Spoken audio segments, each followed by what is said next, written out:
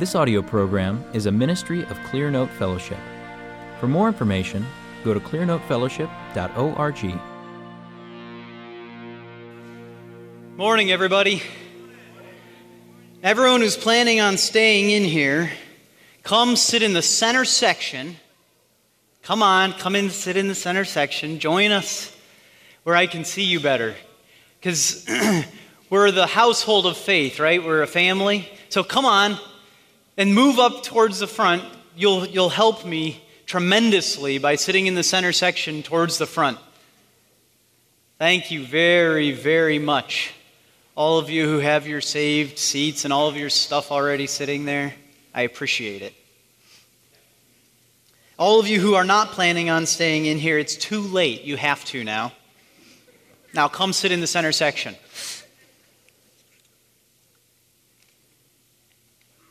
Okay, I have a question for you. And my question is, how many of you are in here today specifically because the subtitle of my talk included Titus 2 women as authorities together with church officers? Raise your hand. A few. Okay, I figured there would be a few. I have good news for you. I'm not completely going to ignore the subtitle of my talk, but that was my plan for a while.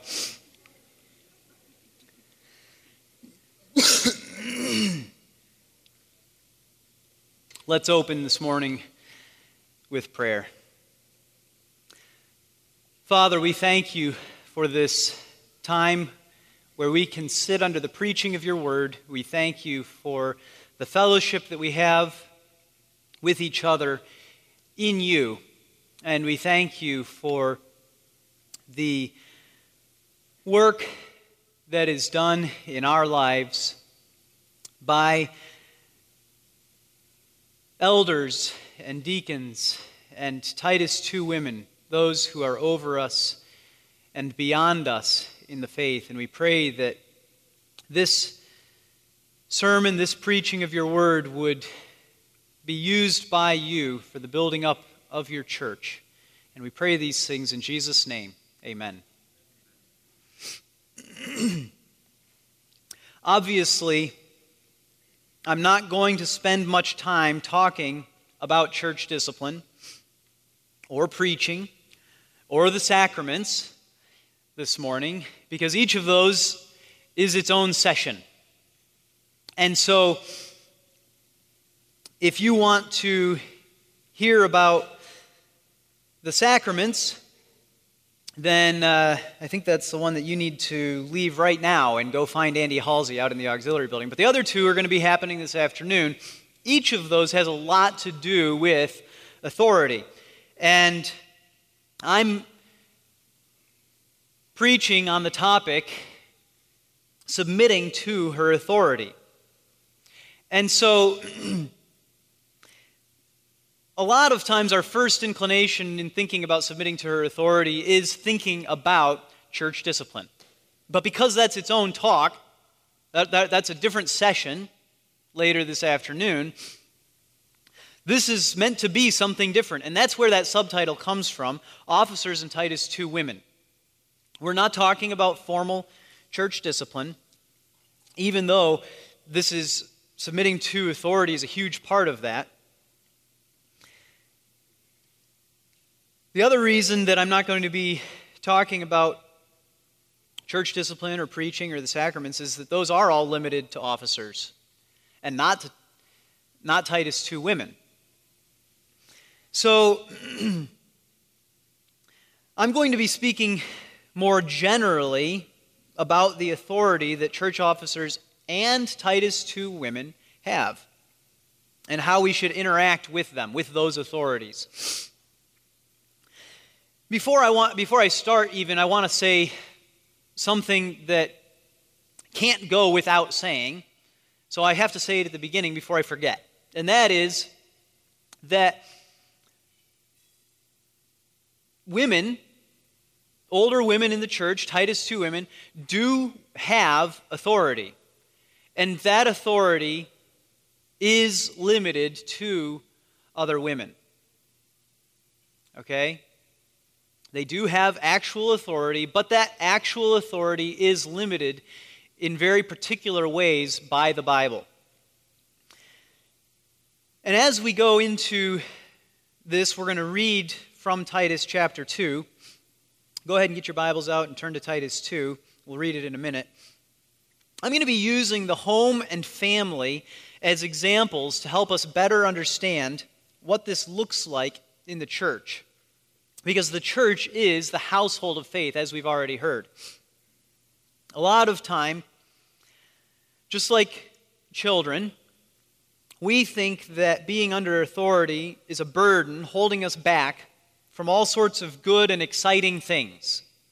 That's our general inclination, natural default position is to think, man, I got to be under authority. That's going to be such a bummer. It's going to be holding me back from all these wonderful good things that I could have, that I could get. But in reality, as we see in countless places in Scripture, we've been placed under these authorities for our benefit. They are our mothers and fathers in the faith, given the job of raising us in the faith to spiritual maturity. So let's read the words of Paul written to Titus, a pastor, as he instructs him in how to do this work. Would you please stand for the reading of God's word from Titus chapter 2, verses 1 through 10. But as for you, speak the things which are fitting for sound doctrine. Older men are to be temperate, dignified, sensible, sound in faith, in love, in perseverance. Older women likewise are to be reverent in their behavior, not malicious gossips, nor enslaved to much wine, teaching what is good, so that they may encourage the young women to love their husbands, to love their children, to be sensible, pure, workers at home, kind, being subject to their own husbands, so that the word of God will not be dishonored. Likewise, urge the young men to be sensible. In all things, show yourself to be an example of good deeds, with purity in doctrine, dignified, sound in speech, which is beyond reproach, so that the opponent will be put to shame, having nothing bad to say about us. Urge bondslaves to be subject to their own masters in everything, to be well-pleasing, not argumentative, not pilfering, but showing all good faith, so that they will adorn the doctrine of God our Savior in every respect. This is the word of the Lord. Thanks be to God. Please be seated.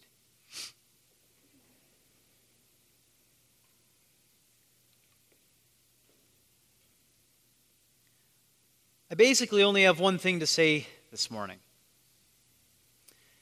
And that is that we need to not just be willing to submit to authority, which hopefully all of us are willing to submit to authority, but desiring to be taught, led, corrected, warned, essentially desiring to be under authority actively. Not just some point in the future willing to submit as it becomes necessary, but desiring right now at this very moment to be under authority. Holy living covers all of life, doesn't it? Holy living. It's like every part of your life. There is a way to live holy, and it's your whole life. And then there's a billion trillion ways to live not holy, right? Now, maybe some of you are thinking right away, well, but there's a lot of ways to live holy too. And that's true, but my big point is that we've got to recognize that holy living is about all of your life. Every single last decision, every little aspect of your life, when you're going out the door, there's ways of going out the door that are holy and ways of going out the door that are unholy. There are ways of being at work and being holy, and there are ways of being at work and being unholy. So no aspect of your life escapes from this requirement of holy living. Every aspect of your life is part of this requirement, right? Every aspect of your life has to be brought into submission, has to be brought to a place where you are submitting to God's will for your life, right? And we all want to be in God's will for our life. As Christians, that's what our desire is. As evangelicals, that's one of our favorite things to say. I've just really been searching out God's will. That's what holy living is all about, is living in God's will in every aspect of our life. Why do I spend so much time talking about this? Well, because despite the great freedom that we have, like I said, there's many, many ways of living holy lives, right? There's lots of holy ways of going out the door. Despite that great freedom that we have in Christ to live a sanctified life, on the flip side, every tiny little area in your life, there is the possibility of being unholy, and therefore there is danger at every turn.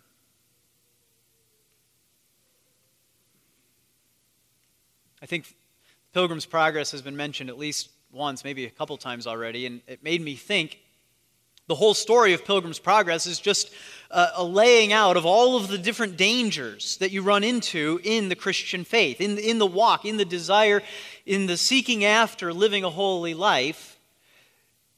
Every time Christian turns around, there's this new danger that he's facing.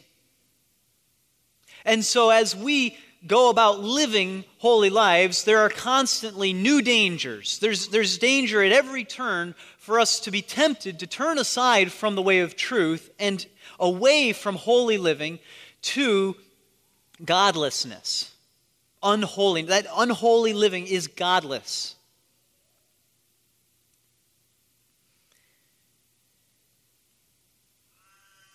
And as with so many things, that straight and narrow road has a ditch on both sides that you can fall into. And that ditch with regard to how we are to be interacting with authorities in the church, how we're to be interacting with officers and with Titus 2 women, those two ditches can be illustrated in two kinds of homes. On the one hand is the home without any freedom. There really are homes without any freedom, where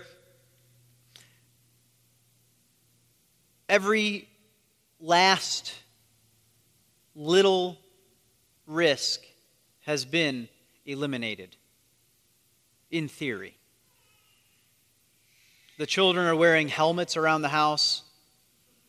I looked them up. You can buy them on Amazon. I don't remember what they're called anymore. And you read the comments, and it looks like a joke. The reviews of the little child helmet that you can wear, or that you can buy and make your child wear. My 2-year-old, my 2-year-old still falls down sometimes. I'm so happy that he can wear this helmet. Why? Well, because we don't want there to be any danger.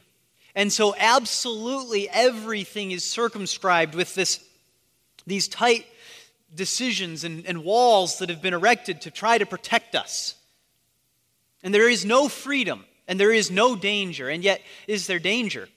Yes, the danger has been found. The danger has been met.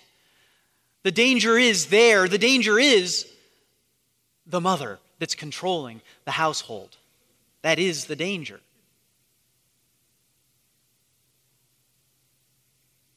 And similarly, on the other side of the road, you've got another ditch. And the other ditch is there is no safety. There are no rules. There are no walls, there are no gates, there are no fences. The children do whatever they want from the moment they're born. Whatever risks they want to take, they take. There's no protection. There is no security. Now, these kinds of homes, both of the homes I just described, they both exist. But actually, pretty much every home is not at one of those two extremes, right? They're sort of the parody homes. They exist mostly just to show us how deep the ditch really is, how far you really can go off the road. Similarly, though, there are churches like those two kinds of homes. There do exist a few churches where there are rules about absolutely everything. You have to, everything is set up for the removing of danger. The possibility that you might sin has to be eradicated from your life. And so because of that, there is no such thing as Christian liberty in those churches. There is no freedom. But these churches, they're very rare. And on the other hand, you have churches where there is absolutely no indication that there are any rules, any laws, nothing to be afraid of. And everyone just does that which is right in their own eyes, without anyone ever questioning or directing or saying, do this and don't do that.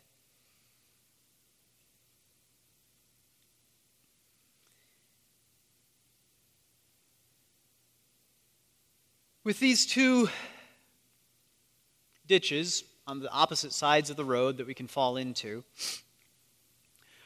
we have a huge spectrum in between, don't we, of different churches at various places in one ditch or the other, or somehow in both. And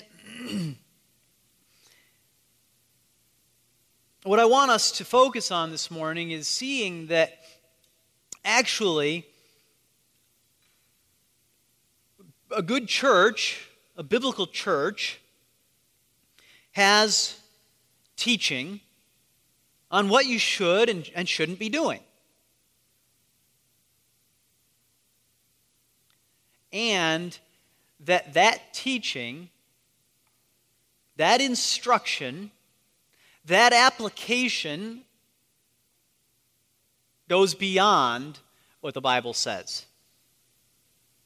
Now, does that shock any of you? It should.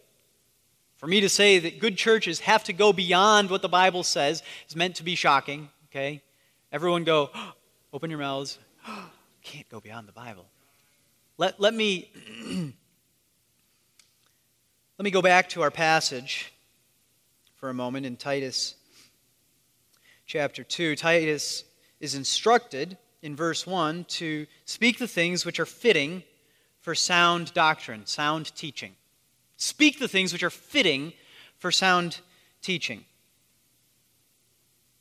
In verse 3, the older women are supposed to teach what is good.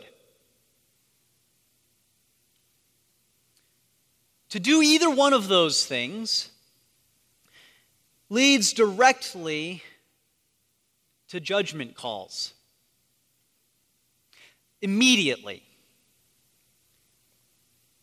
Leads straight to making judgment calls and making culturally specific applications. What is temperate? What is dignified? What is sensible? These are the things that they're to teach. These are the things that are fitting for sound doctrine, that are good, right?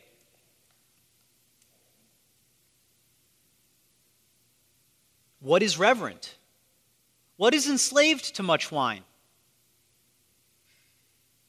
Are we left on our own in figuring out what these things are?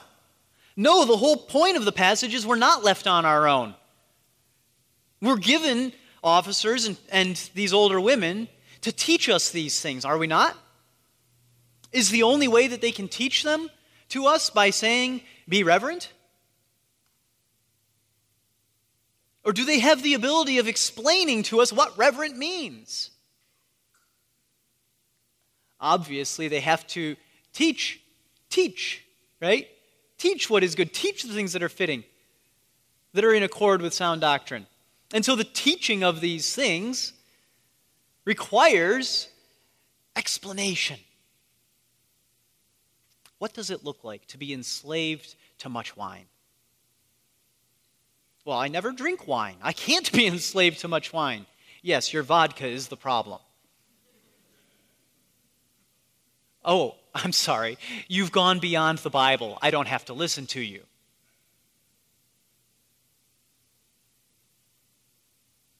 Have I gone beyond the Bible? I changed wine to vodka. Clearly, I must be beyond the pale now, right? I've stepped outside of orthodoxy. You all better beware. No. We know, it's obvious, right? This is the plain meaning of enslaved to much wine goes well beyond the statement enslaved to much wine, but we have to be able to interpret it. We have to be able to receive instruction that explains what it means.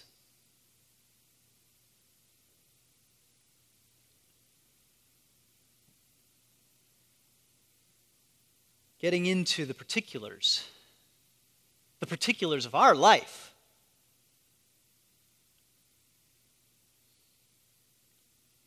This is what the Titus 2 women are supposed to be doing with the younger women. They're supposed to be teaching them how. They're teaching them to love their husbands, to love their children, to be workers at home. How are they teaching them that? Simply by repeating this verse over and over again? Love your children, be sensible. Love your children, be sensible. How am I supposed to love my children? They drive me nuts.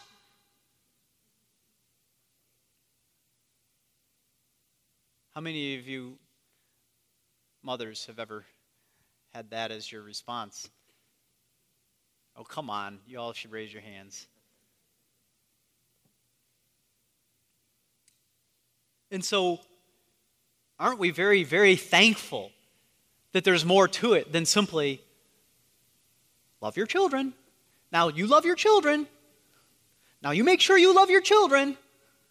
But that there's instruction that goes along with this. This is a gift. This is wonderful. This is happy. We're happy to receive something that goes beyond, now you be sensible.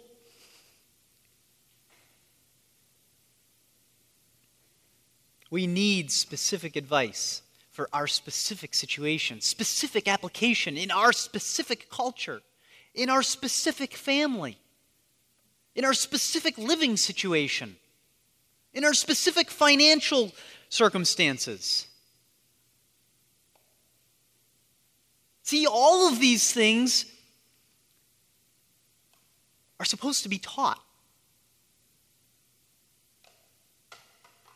by those who are beyond us in the faith, those who are older than us, our elders, our officers, the Titus 2 women. The older women are to teach the younger women these things.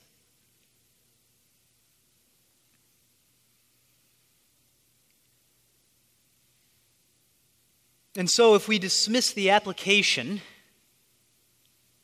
to our life because it's extra biblical, oh, well, nowhere in the Bible does it say that I can't date a non-Christian.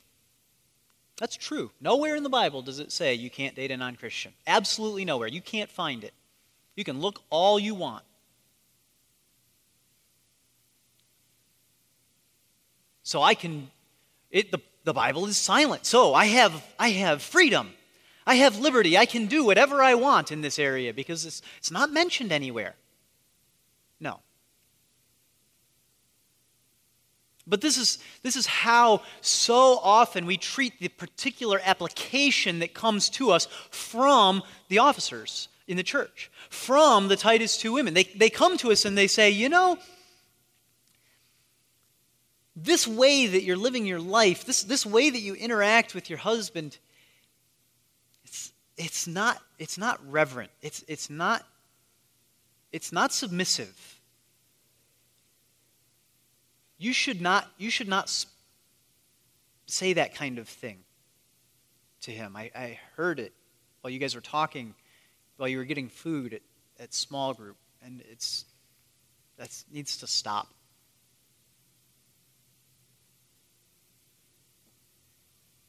I was being reverent. No, you weren't being reverent. What is reverent? Well, it's not just whatever we want it to be. We don't just get to define everything for ourselves, right? Holy is whatever I do. That's what we end up defining our life as. Holy is whatever I do. But that's not the way it works. And so, what is reverent? What is holy? Well, we have God's Word. This is where we find the answer.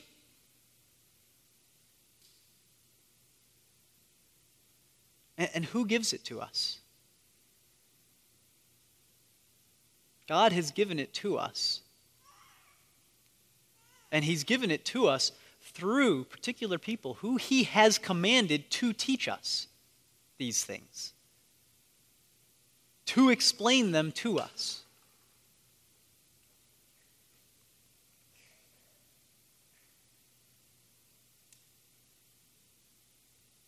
We need specific advice for our specific situation.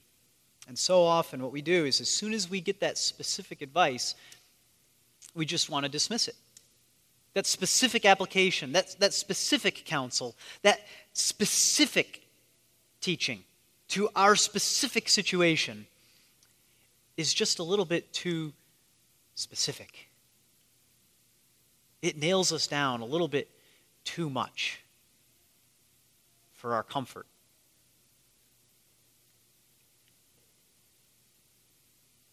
Have you ever been told to do something the wrong way? Raise your hand if you've been told to do something the wrong way. Lefty-tighty. No, it doesn't. No, it's lefty-loosey. You put it, turn it to the left. All right, I'm turning it to the left. It's going to come off. How many of you have ever been wrong at that point? Oh, it's a reverse thread. Oh, it's going on. Okay. How many of you have been right? Oh, came off. Yep. It's like I said it would. Given a very specific command. Do this. Do it this way. Not going to work. Do it. All right. Fine. I'll do it. Is it good for you? Was it good for you? Was it good for you when it turned out right? Oh, don't I feel sheepish?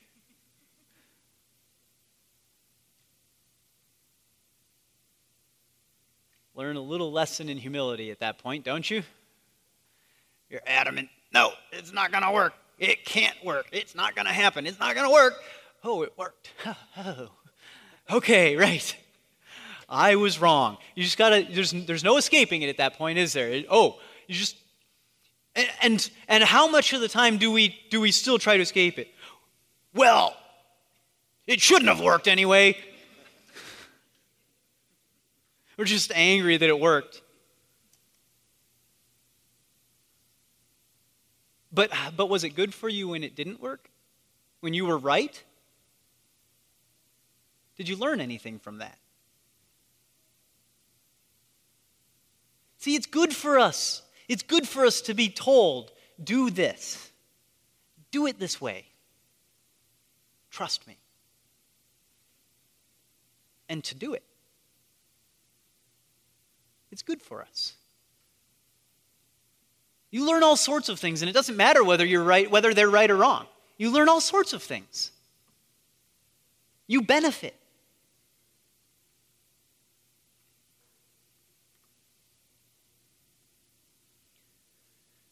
So much of the time we take the lesson that we learn from those circumstances. Our takeaway is,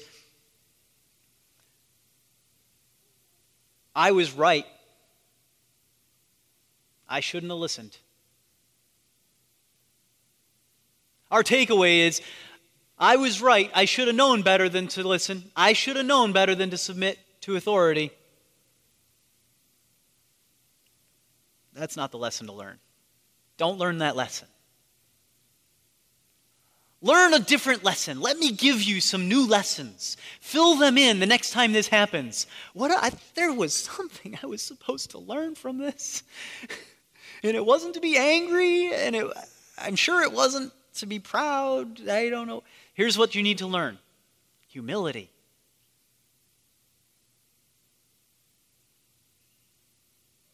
Learn humility. Learn humility as a follower. Were you right? Does it now need to be redone? Do it cheerfully. Be humble.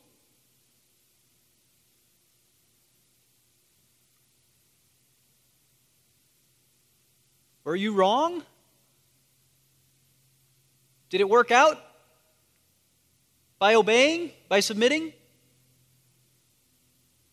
Learn humility as a follower. Oh, it's good for me to do what I was told. It goes well with me. Learn humility as a leader. How many of us have been on the opposite side? Do it this way. It's not going to work. Do it this way. All right. Oh, right, you're right. Sorry, no, do it the other way.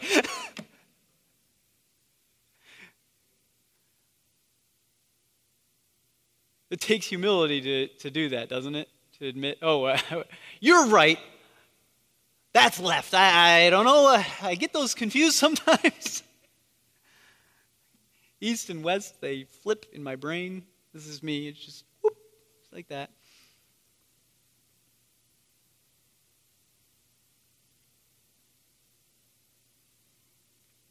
Learn humility as a follower. Learn humility as a leader.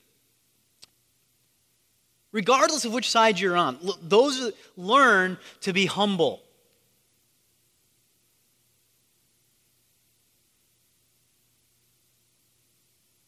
At the end of the day, if you learn to be humble by being in a relationship with authority, what a beautiful, beautiful benefit you have gained. Because God opposes the proud, but He gives grace to the humble.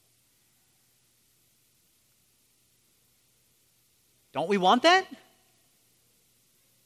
Do we want God's grace?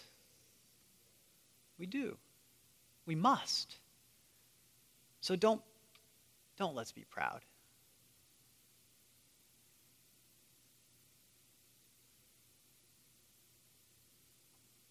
And grace is the other thing that we need to learn in these circumstances. Where we're told what to do, we're told how to do it, we disagree. It's like, doesn't matter. Have grace. Grace for one another. See, a huge amount of the work that officers in Titus 2 women are supposed to be doing, the vast majority of it, if you look at all the places where you've got these instructions, it's all teaching, isn't it? A huge amount of the work that's to be done is teaching. Teaching you. Teaching me.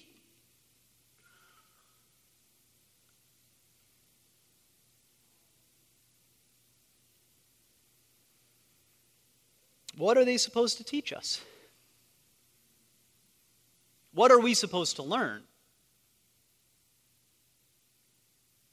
What I'm trying to get us to do is to get it in our brain that having people who are trying to teach us how to live is exactly what we need.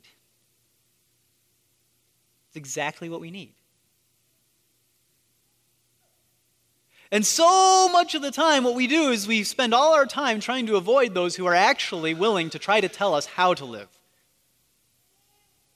We're happy for them to speak platitudes at us like, reverence is good. Submission is good. Oh, yes. But never to actually tell us what being reverent would look like in this particular situation. Never actually telling us what submission would actually look like in this particular situation. But don't be people who are running away from Titus 2 women. Don't be people who are running away from the officers who actually have something to teach you.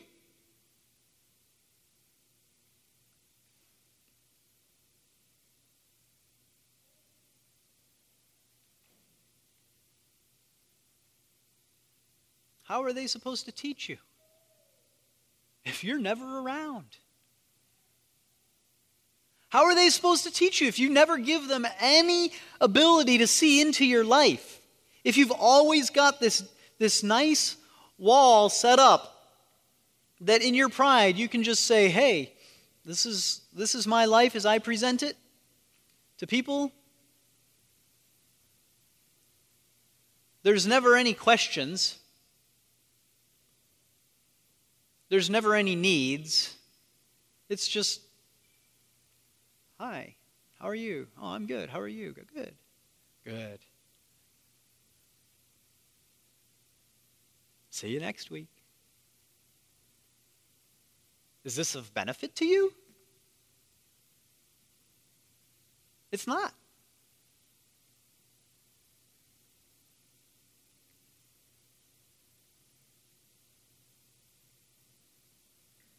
Think of the home, and think of a little 6-month-old, 8-month-old maybe, just sort of learning to roll around and crawl or stand up and grab electrical outlets.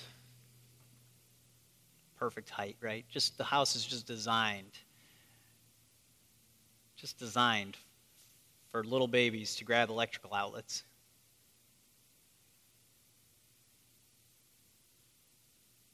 Every family, every father, every mother makes their own decision how they're going to handle this. Right? And sometimes you handle it differently with different kids. Don't you? But do you handle it? Or do you just let your kids grab the electrical outlet? No, you handle it. You must handle it. At some point, even if you put those little plastic plugs in and go the safety route for a while, at some point, you've got to teach them, don't you?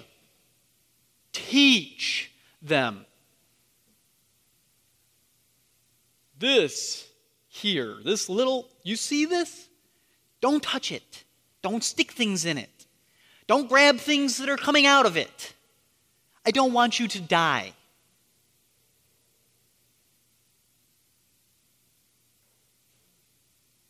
Well, the rule really should be don't get electrocuted.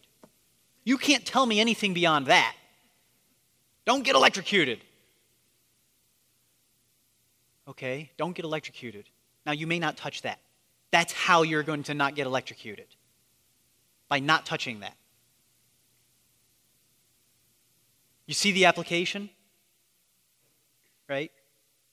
And then, what do you do 6 years later? You change the rule. And you let them stick things in there, don't you? Oh, how could you? You're changing the rules on me.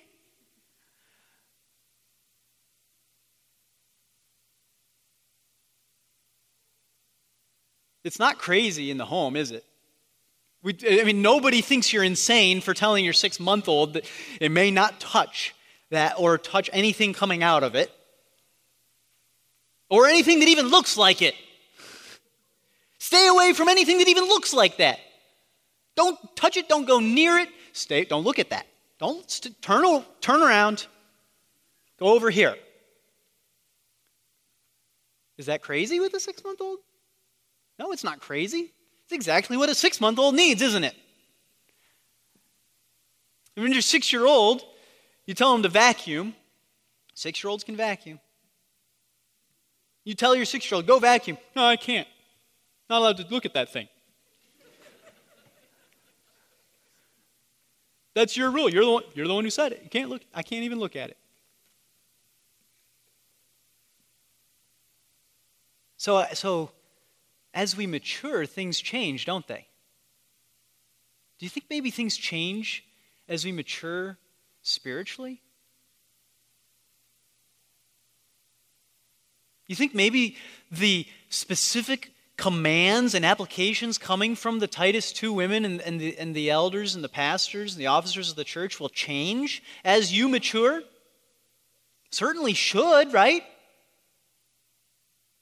Because if it doesn't change, then what are you left with? You're left in a church that's just like one of those 2 parody houses, where there's either absolutely no rules, and there never have been and there never will be, and whatever you do is what you do, and it's fine until you die,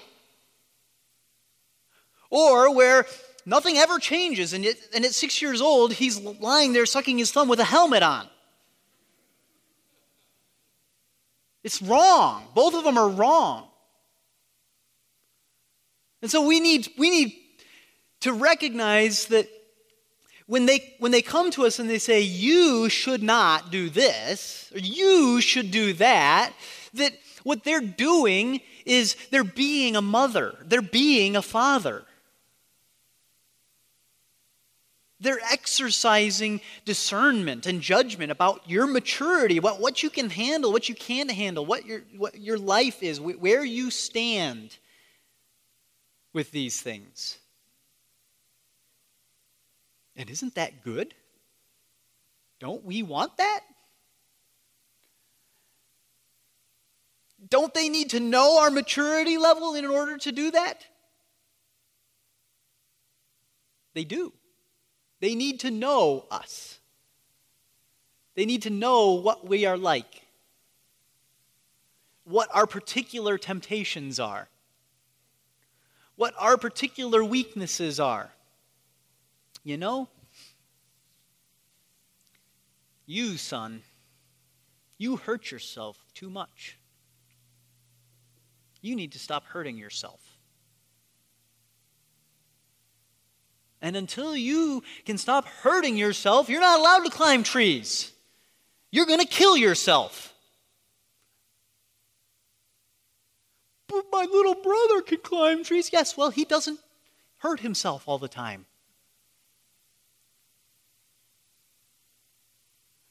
Dare we make that kind of distinction in what we tell people? We have to. But what we always want to do, and I think especially what mothers always want to do, is to make it all so perfectly fair.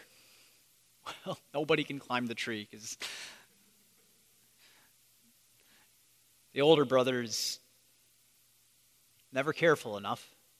Maybe that's a fine rule. You want to make it so that nobody can climb a tree? That's fine. was just saying, if you never make any distinctions between your kids and what they can do and their maturity levels and their differing gifts and their differing skills, there's a problem. And the same is true in a church.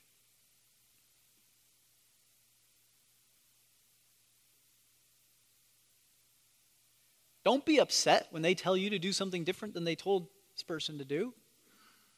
Be glad. Maybe they learned their lesson with that person. Or maybe you're just different. We all want to be unique, right?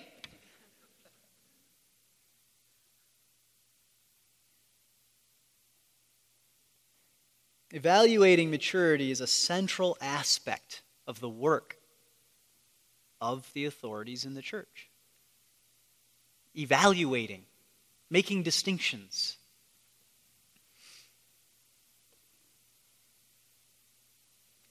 Our idea of autonomy today has warped our understanding of the job of these authorities. Because we think that the best thing for us is to be left alone, and we all, hopefully, all are committed to submitting to church discipline, if it ever gets to that point, right?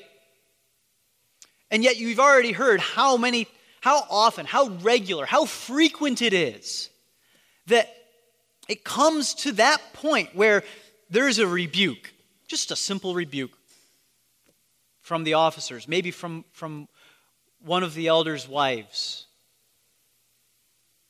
One of the Titus 2 women comes to you and says, you're not loving your children the way you should. You need to spend more time at home with them. Well, she works full time. You be quiet and listen to me about you. Stop talking about her. She has nothing to do with this. How many times have you said that as a mother to your child? Right? Those exact words, right? See, we're just like kids. We're just like kids. But we think that the best thing in the world for us is to be independent and autonomous and off on our own. And then that rebuke comes, and how many hear the rebuke and submit to the rebuke and repent and obey? Sad, sad, sad. It's very sad how few hear and listen. Hear rebuke and repent. Hear rebuke and change.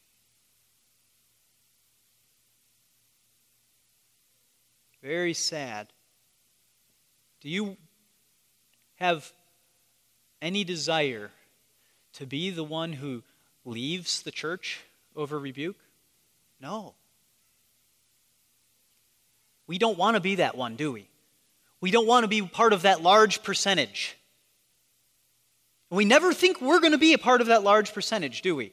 Oh, well, I would certainly submit to authority. If it ever came to the point where I was being disciplined, I obviously would certainly submit, because I'm committed to being under discipline. I have a commitment to that. I've always talked about how important it is. Do you want to know whether you're one of those people who will submit? I can tell you. I can tell you if you're one of those people.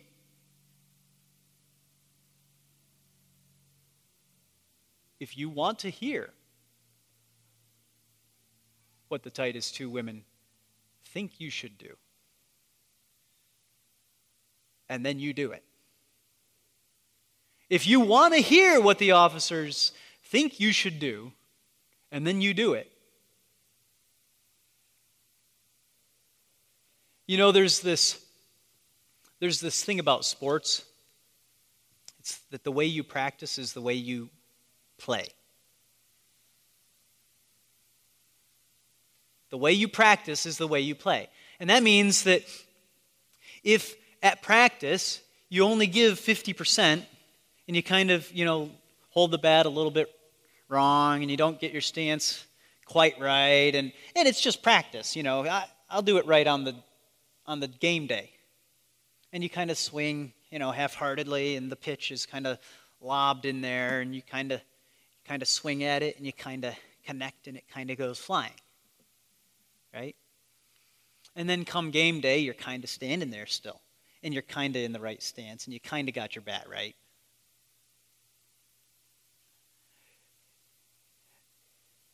And then the pitcher doesn't kind of do anything. He smokes the ball right. Like, wait a minute. Yeah, well, you're playing the way you practiced. This is what we do. We play the way we practice.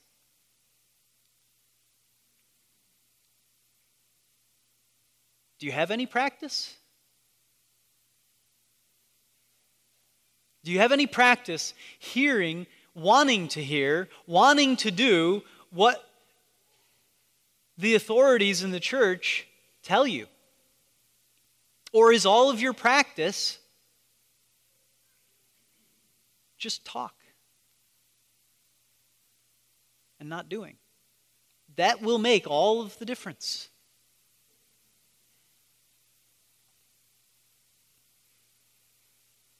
We should not be trying to avoid the authorities because they're going to give us specific rules. Oh, he's always telling me what I should do. I'm just so sick of him telling me what I should do. Have you ever been told that, Dave? Heard that about yourself? He's heard it about himself. Yeah, he's always telling me what I should do. I don't want to hear what I should do from him anymore. He loves you. He's telling you what you should do because he loves you. Because he wants it to go well with you. It's the same reason he tells his little kids what to do. And they're just the same as you. If they don't want to hear, then they go off in some other room. I don't want to hear what Daddy tells me to do. I'm going to close the door and throw the toys around until, Daddy's here. How come he's always telling me what to do? He's always telling me I shouldn't do what I want to do. Well, you shouldn't. Learn to want to do what he tells you to want to do.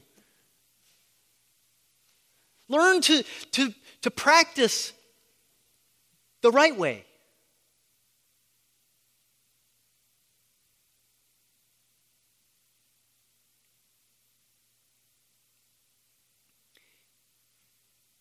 In Acts chapter 20,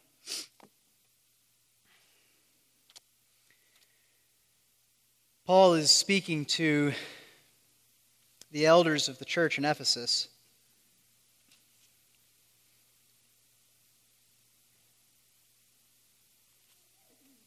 And he says to them that it's the Holy Spirit. In verse 28, he says, "Be on guard for yourself and for all the flock, among which the Holy Spirit has made you overseers."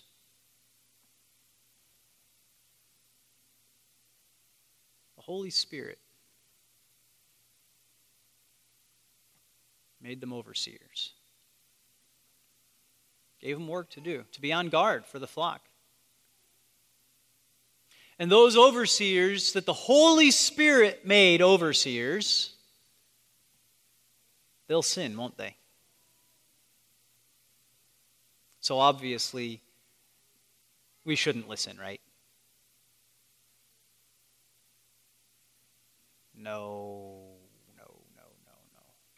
Well, obviously, we should go find a church where there won't ever be any overseers that will attack the flock. That would be ideal, wouldn't it? If we could find a church where there would never be any unfaithful elders, ever. Wouldn't that be wonderful? Jesus picked some apostles one time. One of them was named Judas. Are we going to make a church somehow without a Judas? No. Paul warns the Ephesian elders right there. He says, from among your own selves men will arise, speaking perverse things to draw away the disciples after themselves. So, this is our perfect out, isn't it? This is ultimately what we have as our perfect excuse always to not having to actually do what they say. At the very end, when it comes right down to it, we can just say, well, they're false shepherds.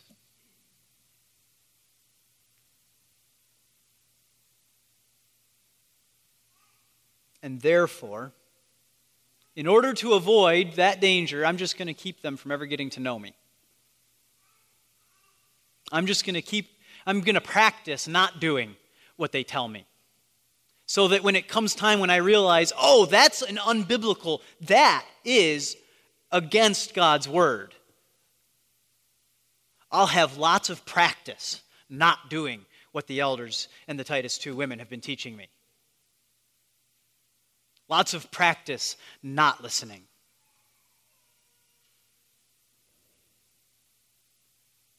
Sounds great. After all, we play the way we practice, right? Practice obeying God and submitting to godly authorities. And then when an ungodly authority tells you to do something that's ungodly, you'll practice. You'll play the way you practiced by obeying God rather than men.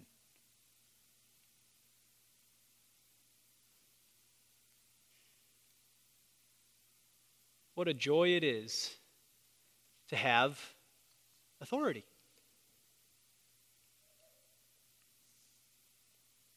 What a joy it is to have them telling us how it looks for us to be reverent. What a beautiful thing it is to have them saying to us, love your husband, love your wife. Oh, I do. There's nobody that loves his wife as much as I do. I love my wife so much. And no. Let me explain to you how you're not loving your wife so that you can change. Oh. That's helpful. I needed that. Thank you. Because now I can love my wife better.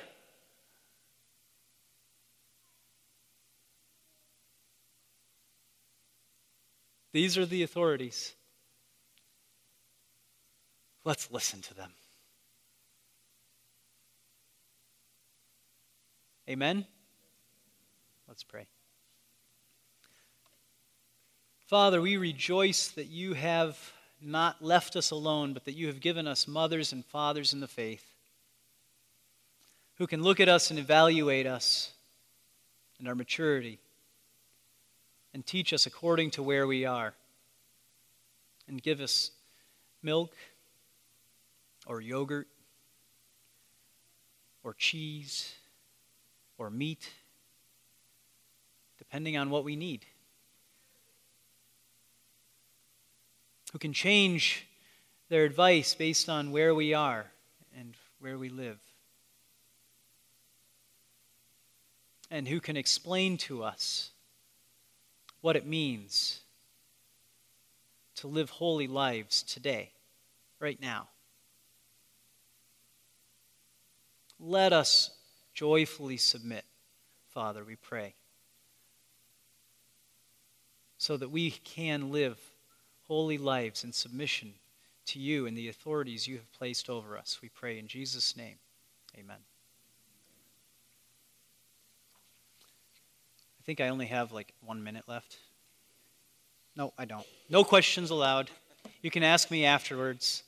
You are all dismissed. This has been a production of Clear Note Press. Please feel free to share this recording with others. but do not charge for those copies or alter the content in any way without permission.